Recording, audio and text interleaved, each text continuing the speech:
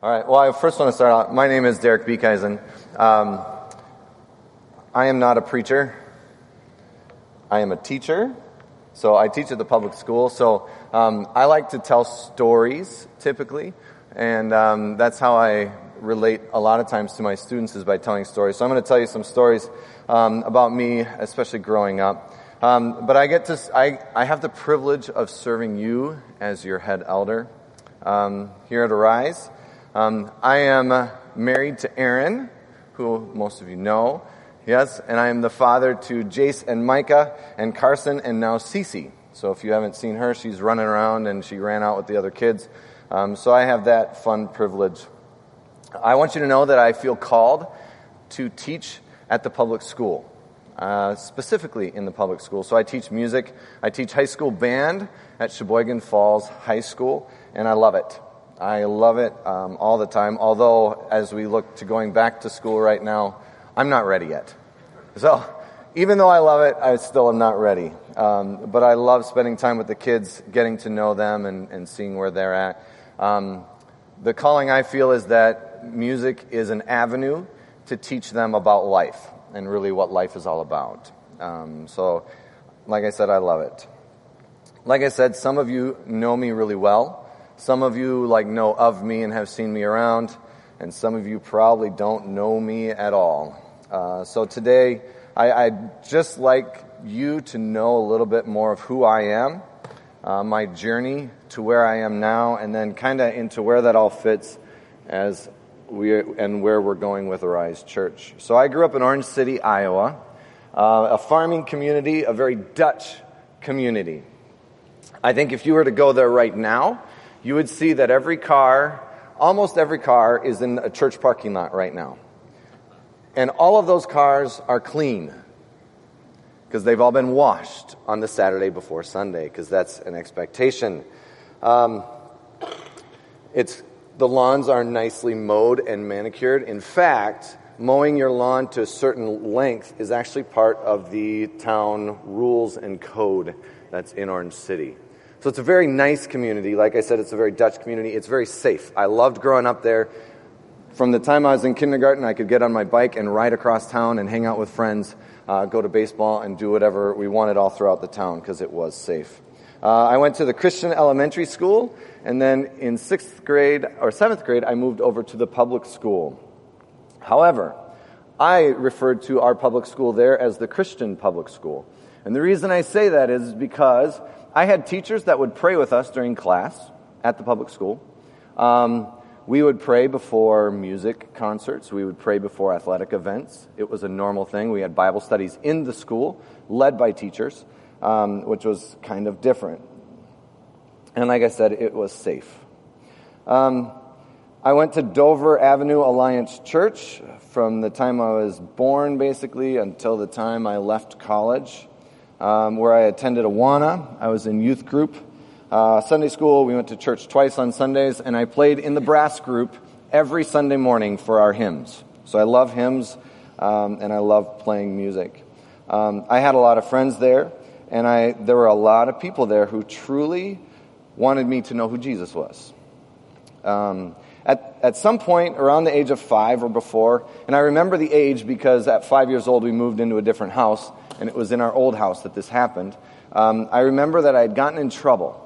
I had done something wrong. I don't remember what that was. All I remember is that I sat on the toilet, and my mom sat on the bathtub, and we talked about who Jesus was and what he did for my sins. And at that point, I prayed the prayer to invite Jesus into my heart. So we talked, like I said, right there. I also want you to know Sundays were definitely Sabbath days. Okay, so I couldn't get a job where I had to work on Sundays. We didn't work on Sundays. We didn't mow the lawn. That all had to be done on Saturday.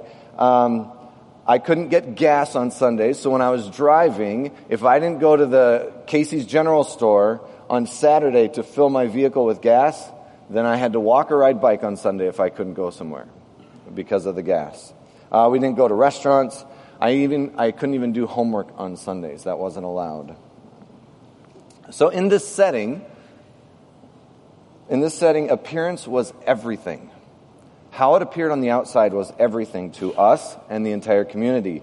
So if you hide your junk indoors, nobody gets to see it, right?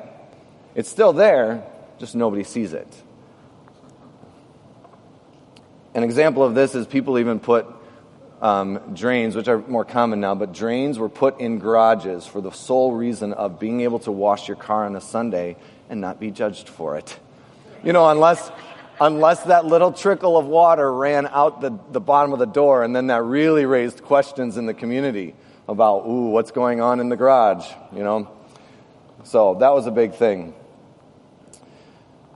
I remember hearing that it takes a lifetime to build a reputation and a moment to ruin it. And I lived by that statement. I was afraid of ruining my reputation and thus bringing shame on my parents. So I felt like I needed to do the right things, not because the wrong things somehow would separate me from God or wrong things were just wrong. I had to do the right things because of how it made my parents look. Now, please understand that's a lot on myself. That's my perception, and I don't think that was directly from my parents. One man who had a major impact on my spiritual life growing up, his name was Joel Bunt. He was my math teacher throughout all 4 years of high school. He was my Sunday school teacher throughout all of high school. He taught a Bible study to a bunch of youth in the area, so we met every Sunday night. So he taught me a lot about what it looks to study the Bible, but he also taught me a lot about what it looks like to be a Christian in a public school, because he really cared about who I was more than just what I did. But at the time, as you can kind of tell with how things looked in Orange City, I really struggled with legalism and what legalism is within Christianity. So for me to do devotions, I did devotions because I was expected to do it. So you have to spend 20 minutes a day doing your devotions and reading the Bible. So I did that because it was expected. So it was really difficult for me to separate, and even still is to this day, knowing where are my motivations to doing things. Am I doing my devotions because I want to get to know Jesus and really know Him? Or am I doing them because I'm expected to do it? Because that's part of being a Christian. Another early influence on me was the Okoboji Bible Conference. Has anyone heard of that? All right. So, ironically enough, the people that I got to know some really great friends at the Okoboji Bible Conference, and what this is basically a summer Bible camp for families. Like I said, I got to know a lot of good friends, and a lot of them were actually from Wisconsin. There was a family that they went to Appleton Alliance, several families from there. But one of the things I remember is that these kids would talk about what it meant to live for Jesus on a daily basis. So they talked about what it meant at their high schools, where they were the minority rather than the norm. And that was really intriguing to me, because for us, we didn't have to talk about our faith because everyone believed the same thing. So why would you talk about it? That kind of thing. So I saw these kids, and it just really impacted me, because I just feel like growing up, it was just too easy to skate along, to kind of fit in, you know. There's the gray area in the middle where everyone kind of sits most of the time. Well, that's where I was sitting a lot. Oh, man. So in high school, early high school and late junior high, I started to struggle with pornography. So it started pretty simple. We didn't have the internet yet. So that meant riding bike uptown and looking at some magazines at stores and whatnot, or sneaking some magazine somewhere or whatever. But it seemed pretty innocent at the time. And then we got the internet. And then it got different a little bit. So all throughout high school, I struggled with it on my own. I hid it from everyone I knew, because like I said, it takes a lifetime to build a reputation and a moment to ruin it. Eventually, my parents found out. They caught me, so I lied to them. They caught me again, and then I had to go talk to my youth pastor. Ooh. right? So I went and talked to my youth pastor, and, we had a good cry. I thought, okay, now it's out in the open. People know the struggle that I have, or at least a few people know. So now it's going to end. It didn't end. And I was ticked off, and I was mad. I thought I was dirty. I just continued to struggle and kept asking of God, why aren't you taking this away from me? Why can't you take away this urge for pornography? And then my other question was, okay, so my youth pastor knew it, my parents knew it, but after that, they never really checked up on me again. They never came back to say, hey, how's this struggle going? It wasn't an ongoing battle that I could do together with them. So once again, I was still asking myself, why am I so dirty? What would this look like in the future? How is it going to affect my future? So what I ended up doing was we'd go to the Okoboji Bible Conference, we'd go to different youth events where I was the good Christian and doing the right things, and I would rededicate my life to Christ. All these times thinking, okay, each time I do this, God's going to take this awful, awful sin away from me. And then still, of course, wondering what happens if people find out. So once again, like I said, I hated myself, and I was mad at God because He wouldn't take it away. So then on top of that, home was pretty rough. I am the third of 4 kids, the fourth being Amy over here, my sister Amy. She was fourth. My older brothers at this time when I was in high school were gone to college. I was what I considered the black sheep of the family. You had my older brother Jeff, who was going to be a doctor and a missionary doctor at that. You had Paul, who was wonderful and perfect in every way. And I say that jokingly, but he really is good at everything he does. And he is a federal agent. And then there's me. I'm going to be a teacher, and which is a good thing, I think.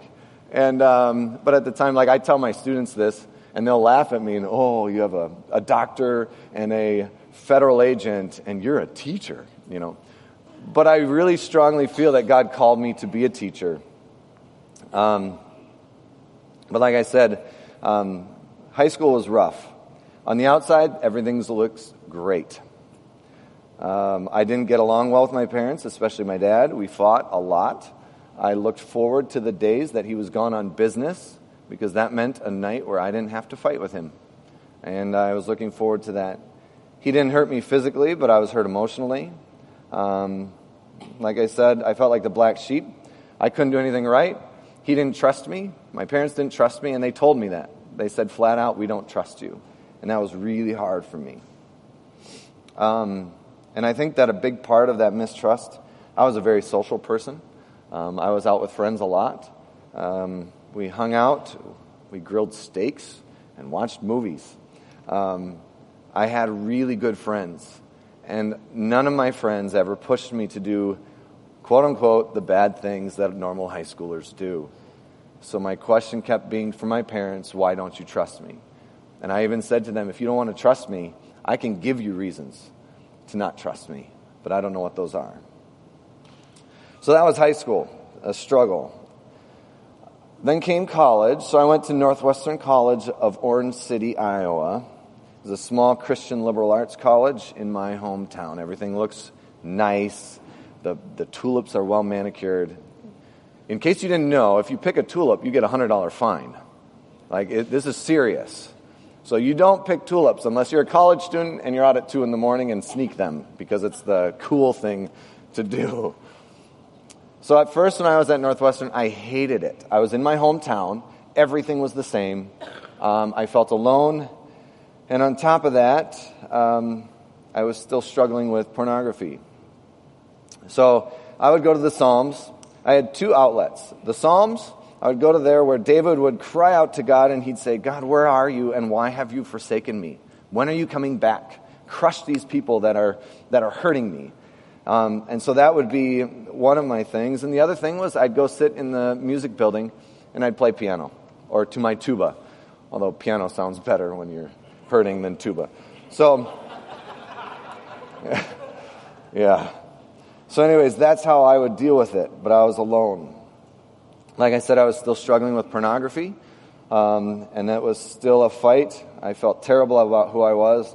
And then over Christmas break, my freshman year, I went to a movie with a good high school friend. His name was Dan Taylor, and Dan Taylor was one of these guys that I held up on a pedestal as this amazing Christian guy. And in case you're wondering, we went to Gladiator, the movie Gladiator. Great movie. So anyways, after the movie, we went and sat at Perkins, because they're open forever. And we went and sat at Perkins, and my heart was too full of crud. And finally, I shared with him. And I shared that struggle with pornography with him.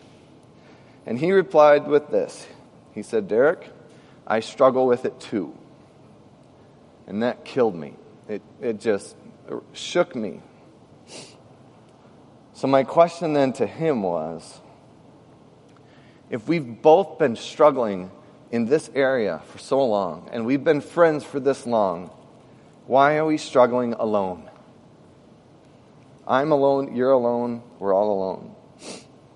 Oh, thanks, Marilyn.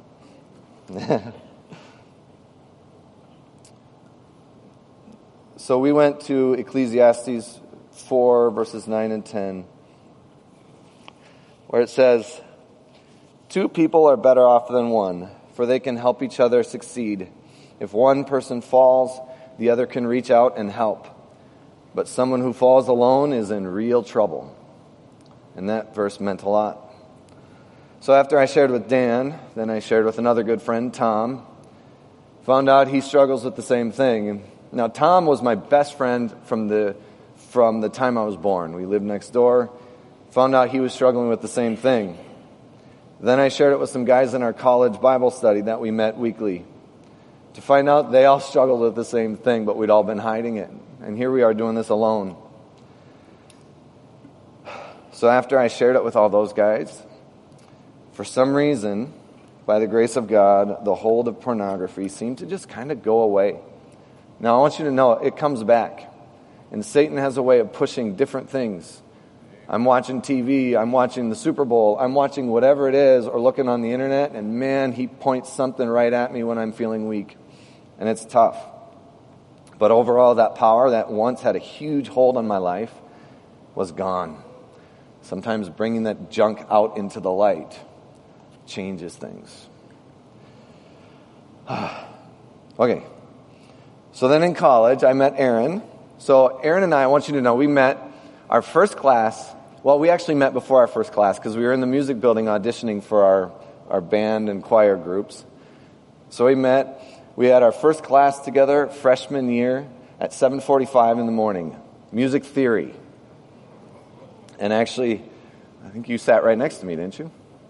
Of course, I was the only guy in the class, so my odds were pretty good. But yeah, so we met, and we got to know each other really well over the next 4 years. We actually really didn't start dating until our senior year, but we were really good friends, especially through music classes. We got married in 2003, and then we moved to Chicago and taught at a Christian school. He called us there, God called us there, and we really enjoyed Chicago. We loved Chicago. However, at the end of my second year of teaching there, I was informed that they would not be renewing my contract for the following year. And I called Erin on the phone because she was at a different school than I was that day, and I said, "I've just been fired from my first teaching job." So I'm going to make a long story short and say that a lot of things took place in the next couple months. Some were good. Some were really, really difficult. Eventually, they did offer me my contract back and said, "We'd like you to come back." And I declined. I said, "No, thank you." I had been hurt. It was really tough. And I was hurt deeply by some people who were supposed to be representing Jesus and the church. I want you to know I don't hold ill will towards them. I have forgiven them. But the situation really helped me to realize my calling to a public school. That's nothing against Christian schools whatsoever. But for me, I am called to a public school, and I am glad to be there. So after that, we moved to Iowa, back out to northwest Iowa, to Sioux Center, Iowa. That's my high school rival school. And like most small towns, when you come into a small town and you're not from there, even though I was from 12 miles down the road, we were seen as outsiders. So of course we went to the outsider church, which wasn't Reformed or Christian Reformed. It was evangelical free. But I tell you what, that church was the best thing for us because we had a whole bunch of misfits there, and I loved it. However, we found out later that we were pregnant with Jace. And Jace, liking to be early all the time, decided he was going to be born at 24 weeks. Now, I don't know if all of you know this part of our story. This has been a major impact on us and why we do foster care today. But he was born at 24 weeks, 16 weeks early. He was 1 pound, 12 ounces. So he was little. And once again, the questions came into my mind. So if our main goal in life is to have a family and to have children, why can't we do it normally? Why is this happening to us? Most of our friends and family at the time were having normal pregnancies. They'd get pregnant when they wanted to and how they wanted to, and then they'd go to the hospital at 9 weeks. The baby would come out nice and healthy. Not for us. For the next 17 weeks, we spent it every waking moment we could at the hospital in Sioux Falls, South Dakota, where Jace was born. Now, I want you to know that's an hour and 20 minutes from my driveway to the parking garage in Sioux Falls, because I drove that many, many times. So we spent it there. First 6 weeks of his life were pretty much touch and go. We didn't know if he'd live or die from one moment to the next. Once again, though, we're at a hospital away from family and friends, alone. People came and visited, but it was hard. We had some great nurses, great people around us, but we still felt alone. As you can see with Jace, God has been gracious, and he is fine and healthy today. Yeah. So then, 2 years later, we're pregnant again with Micah. This time, we go to the doctor for a checkup and an ultrasound at 22 weeks, and Erin gets admitted to the hospital because she's in labor at 22 weeks. So she was admitted, and here we go again, this time with a little 2-year-old at home. So this time, though, Erin spent the next 9 weeks on bed rest in that hospital, an hour and 20 minutes away. God kept her from having Micah until 31 weeks. So Micah was born at 31 weeks. This time he was a little lazy. He didn't want to eat or grow. And so we spent the next, 10 weeks or so in the hospital with him. But once again, alone and isolated at the hospital. Trying to drive back and forth, be there for Micah, who's in the NICU, and be there for Jace, who's only 2 years old. I remember at the time saying to Erin, my eyes hurt, and I don't know why, until one day I figured out. I was tired. That was it. I was tired and tired of it. Once again, God was still good, even though we were angry with him and didn't understand his plan. In this, Matthew 11:28 was big for us. Come to me, all you who are weary and heavy laden, and I will give you rest. Okay, so that was Sioux Center. We lived there for 5 years. At the end of 4 years, for the first 4 years, we wanted to get out of there. We didn't feel like it was home. We wanted to move. So I was looking for jobs here in Wisconsin the whole time because Erin is from down the road in Waupun. The 5th year, we finally were like, okay, God has us here. He's got a reason for it. We don't know what it is, but God has us here for a reason. And about the time the 5th year, we settled and rested and had a good year.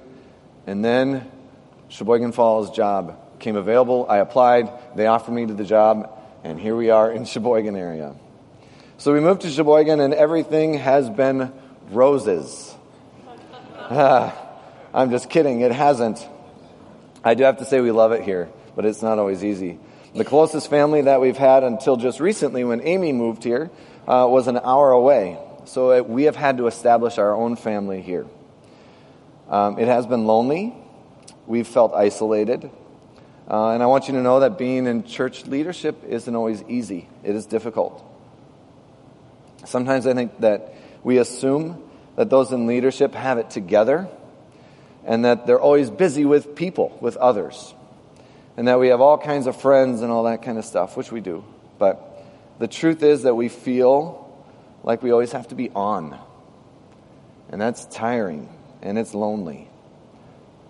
I want you to know that through all the pain and struggle over the years, I have learned that, in the words of Bill Kerwin, he said this just last week, and I've heard him say it many times, it is better to be where God is than anywhere else. In every trying situation, we came to a point where we had to accept what God was doing and have faith that He was in complete control, even when we want to control it. And now here we are, Arise Church, in a time of transition, and there seems to be more questions than answers. And this is when we have to surrender control, even when we don't want to, and even when it's difficult. Wrong way. So, the worship team is going to come up, and they're going to get ready to sing Give Me Jesus again. We're going to sing that together again. So come on up, worship team. But I have some questions for us to consider. Am I lonely? Are you lonely? I think if I went around the room and I said, you don't have to do this, but if I asked you to raise your hands if you're lonely, I bet the majority of us in here would say, yes, we are lonely. We did that at home group one time, and it was staggering to see how many people are lonely. How lonely are you? I am lonely. I am a church leader. I come from an all-American family that's supposed to have it all together, and I'm lonely. I've dealt with it my entire life. Once again, Ecclesiastes 4 verses 9 through 10 says, 2 people are better off than one, for they can help each other succeed. If one person falls, the other can reach out and help. But someone who falls alone is in real trouble. So here at Arise Church, let's face our pains and our loneliness and our struggles. And let's do that together. Will you do that with me?